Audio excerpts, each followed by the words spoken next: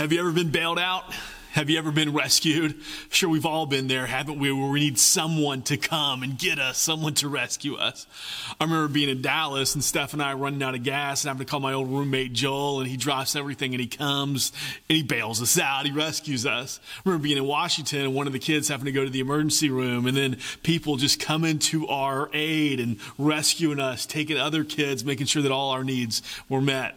Yeah, we've all been there, haven't we? Where we've had to have somebody come and bail us out, somebody come and rescue us. This Sunday, we celebrate Palm Sunday. It's that Sunday when Jesus marched triumphantly into Jerusalem. Jesus coming to his people, not allowing his people to be captured by sin. He is their king, and he's coming for them to bail them out, to bail all of us out. You know, I tell you all the time, the good news of the gospel is not that we somehow get to God, but that God in Christ Jesus came to us. And we celebrate that specifically. One of the ways it's most powerfully represented is in Palm Sunday, seeing Jesus coming for his people, knowing everything that was ahead of him that week. Because Palm Sunday, it inaugurated a really remarkable and hectic week in the life of Jesus. We'll celebrate that this Good Friday. So if you're able, we invite you to come in person to our Good Friday service. It'll be from 6 to 7, where we just kind of walk through some of the events that happened that week in the life and ministry of Jesus. It's going to be an exciting time just to celebrate together and to take communion together. So if you're able, again, we'd love to have you. But now, this morning, we're skipping ahead just a little bit to the end of the week, to that Friday, when Jesus is on the cross. We continue to look at these statements that Jesus has made from the cross. You know, Friday began so quickly. It happened with the arrest of Jesus in the middle of the night as he's betrayed by his friend, and then he's marched from courtroom to courtroom, and ultimately the people, they shout, "Crucify him, give us Barabbas, crucify him." And then the crucifixion process begins as he's taunted and tortured and mocked and beaten, as he's marched up a hill and then crucified. And from that cross, as he's dying, he makes these 7 statements.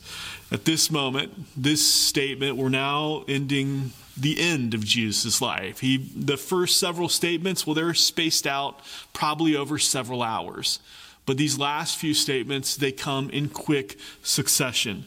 The sky is growing darker at this point. It's as if all creation couldn't bear to watch the death of her creator.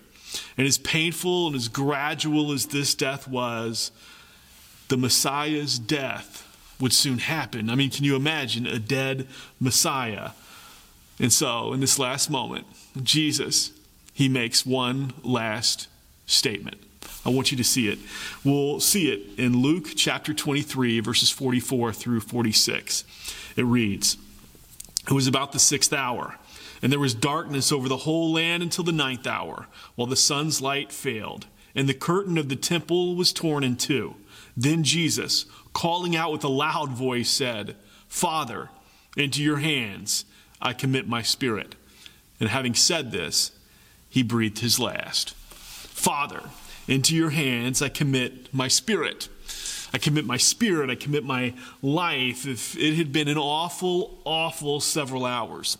We've gone over before just the painful process of the crucifixion and all that it entailed. And to even hear the people yelling, "Crucify him," the people who he'd come to save. And he's been tortured, and he's been stripped, and he's been mocked, and he's been beaten, he's been hung on a cross, he's been crucified. I mean, so much. It's been brutal. And now his enemies have gathered around just to torment him, to mock him from the ground, just to add one last bit of insult, one last bit of humiliation to this tragic death. And now, after completing everything, Jesus, he has one last prayer, one last statement.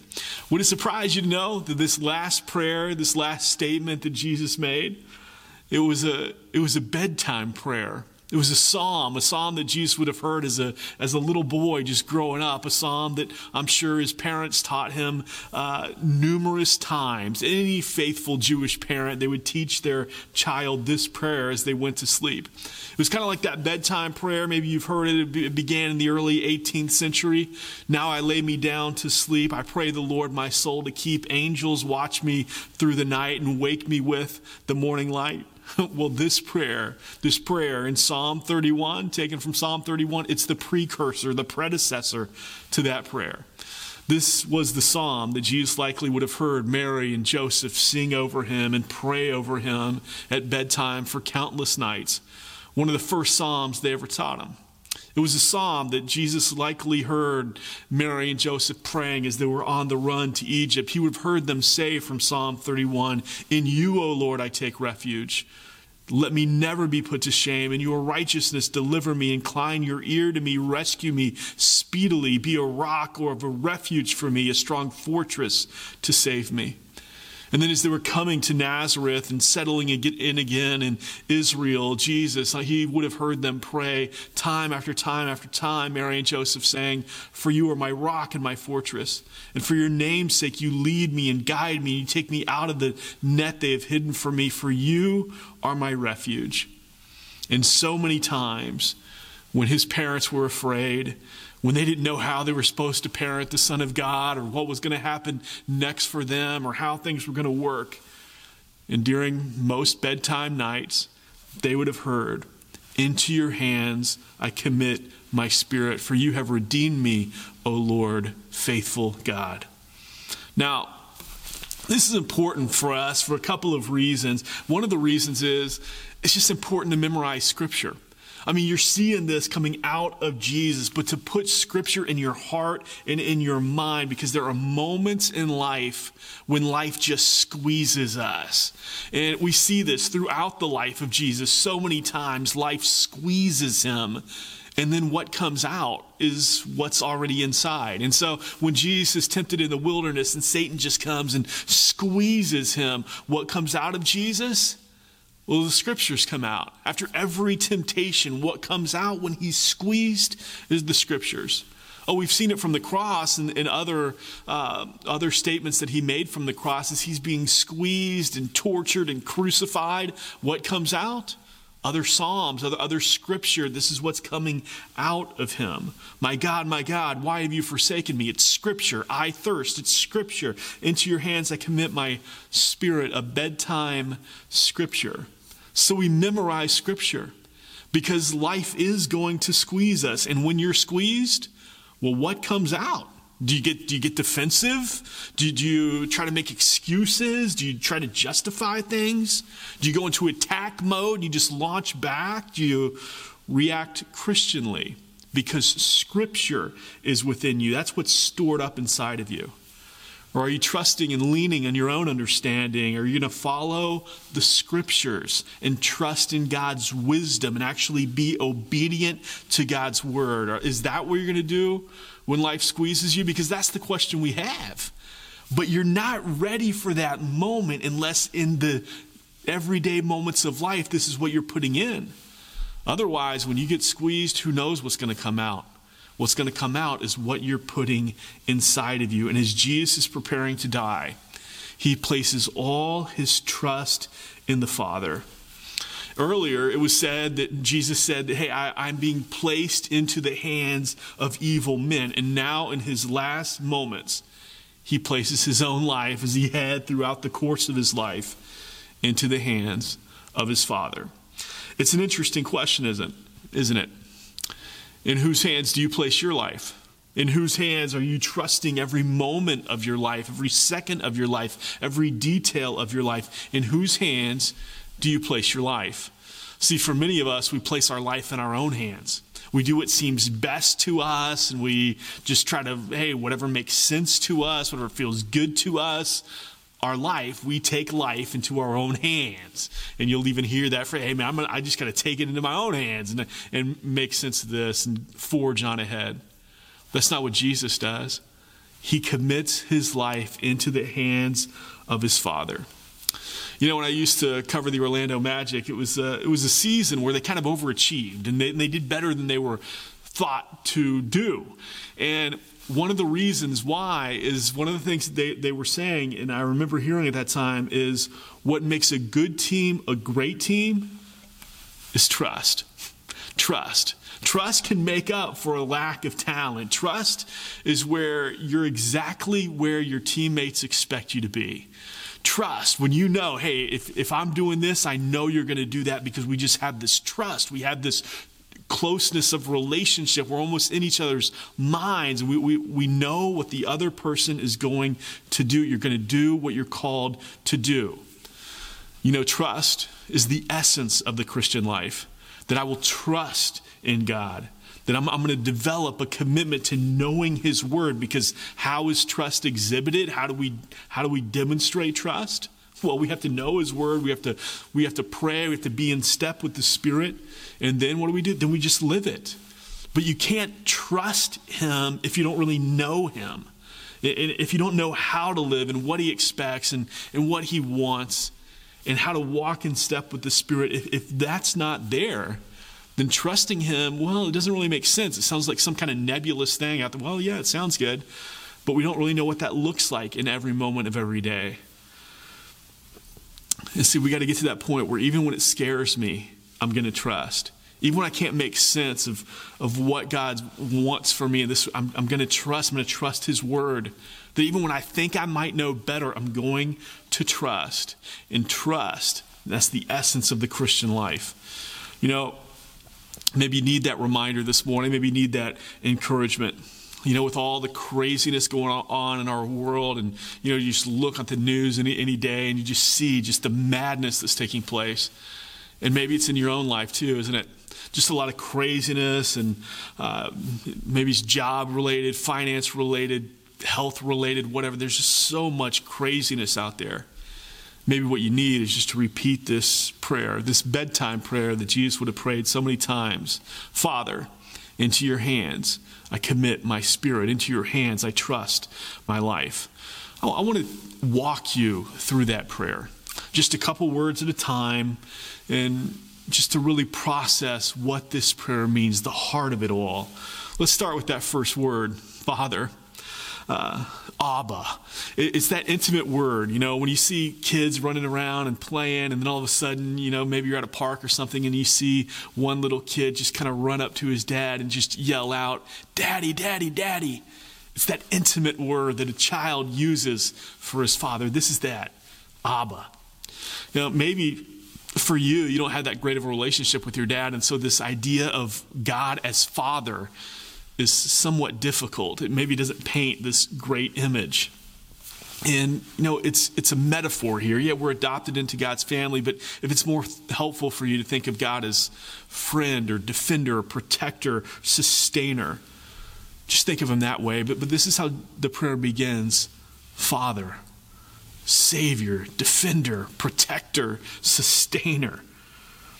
And you want to begin your prayer just focusing on Him, the one who created you, who saved you, who sustains you, the one who knows you best, the only one whose word really matters. What He says about you matters. And so you begin, Father, Abba, trusting in you. And then there's that next set of words, into your hands. You're focusing on the fact that you're going to place all of your life into the same hands as the one who created the universe. The hands that made the first man, the first woman out of the dust of the ground. You're going to place your life into His hands. That when you feel run down, when you feel overwhelmed, when you feel out of control, when you feel like you got so many plates spinning that you cannot possibly keep them all up, when you feel like I just can't go on, you're surrendering control. You're trusting that the hands who holds everything together, well, that He's got you too. Into His hands. It's that moment where you're joining with the prophet Isaiah and you're declaring that God will strengthen you and that He will uphold you with His righteous hands. It's joining with Solomon in Ecclesiastes and declaring that I recognize that every good gift comes from your hands. Everything that's pleasing comes from your hands. And so it's into those hands that I'm trusting. It's into those hands that I'm placing my life.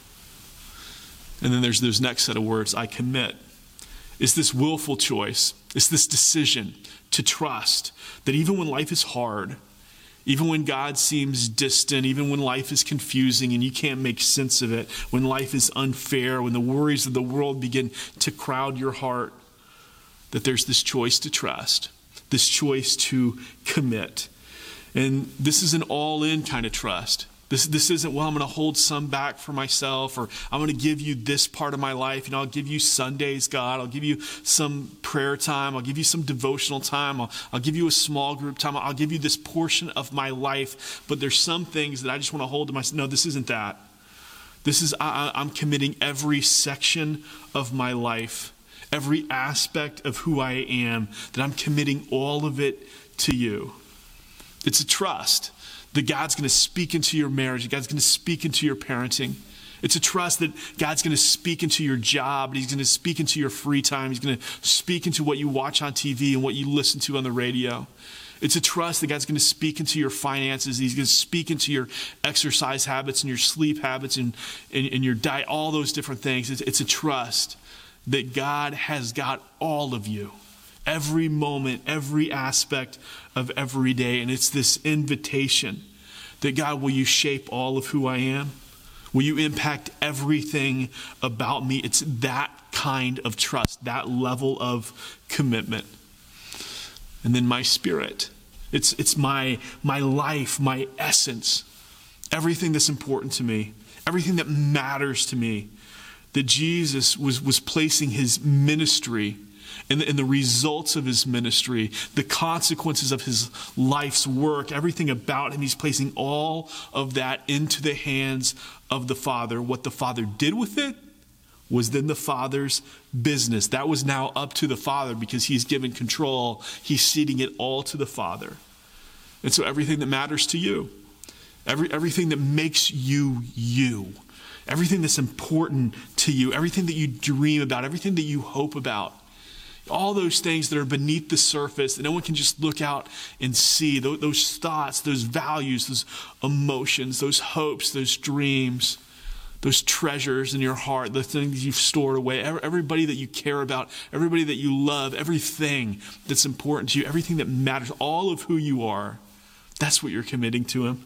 Every last thing. You're trusting that God can take all that and that he's going to do what's best with it. That the God who searches your heart and knows your heart and those quiet places of your heart, that you just give it all to him. That's what you're committing. This is what that prayer is. And for you to pray that prayer, maybe sounds a little shaky. It might be hard even to get the words out. It's all you can do to get those words out. You want to pray that prayer. You want to mean that prayer. But getting there is hard because we tend to hold things tightly. And we look at all we've got, and it's a lot. And it's a lot of trust. And it's a lot of commitment. And so your prayer sounds a little more shaky. It sounds maybe not so confident, but it sounds more hopeful than like a declaration. You know, we've talked about the pain of the cross, the agony of the cross, the anguish of the cross. And one of the things that we mentioned when we discussed this was just the difficulty in even talking. That when you're up there and your windpipe's most likely collapsed and you have to pull yourself up just to get words out, and just the pain of that, the difficulty in even uttering a word from the cross was extremely hard. And so most of these conversations that Jesus had from the cross, most likely they were more whispers. These quiet prayers, these soft responses, that's most likely how they came out. Maybe you see Jesus beginning Psalms, but not having the energy or the strength to finish them. And so, hey, I'm beginning this, and you know what the rest is, because that's all you've got from the cross as you're in the middle of being crucified.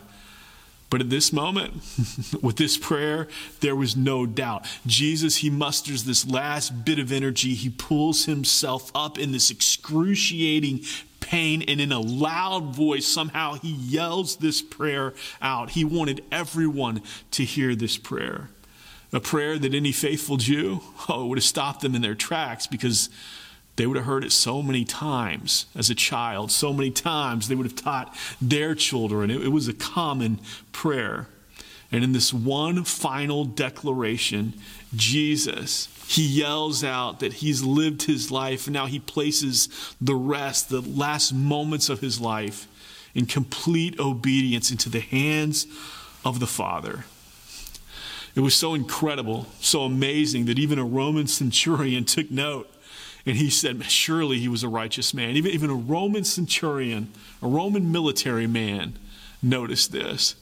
Wow, there's something different about him.